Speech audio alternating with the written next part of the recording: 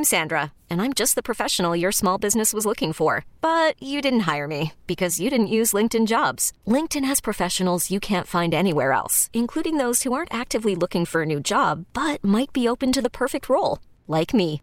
In a given month, over 70% of LinkedIn users don't visit other leading job sites. So if you're not looking on LinkedIn, you'll miss out on great candidates like Sandra. Start hiring professionals like a professional. Post your free job on linkedin.com/recommend today. I will tell you, though, with Christmas Story, I kind of fade out. I still try to watch it every year, but I don't pay attention to it anymore. It's like background. I've hit a wall on that one. Oh, my God. What are we going to do?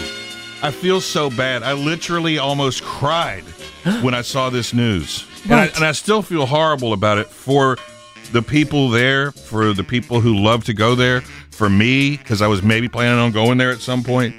Mr. Barbecue, after rebuilding a couple years ago after that fire, somebody drove right into the building, right into the front door. Yeah, it's so sad because, they just 2 years ago got rebuilt. It took them forever. Mm-hmm. And then before they were even opening on Tuesday morning, they don't even know what happened. These guys just drove right through it. They were speeding. I found out what happened. They were speeding down Peters Creek Parkway, and they had to swerve to miss a car that pulled out in front of them because they were going that fast. Oh, gotcha. And they lost control straight into the front door of Mr. Barbecue. I mean, are we sure it was that and not the fact that the sign is misleading for the drive-thru?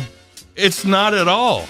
I don't know. I saw one online and it said drive-thru. Go around the back of the building. There's arrows. Not straight through the front doors. Oh, no, I don't read arrows. Here's a public service announcement from Mr. Barbecue. This is direct from the folks over there. I know people can't wait to drive to Mr. Barbecue and get their hands on that delicious, slow-roasted and pit-smoked barbecue, but good Lord, show some restraint. We'll try to get the drive-thru open as soon as possible. It may be a couple weeks before the inside is open for business. We've been open for over 60 years. Nothing surprises us at this point.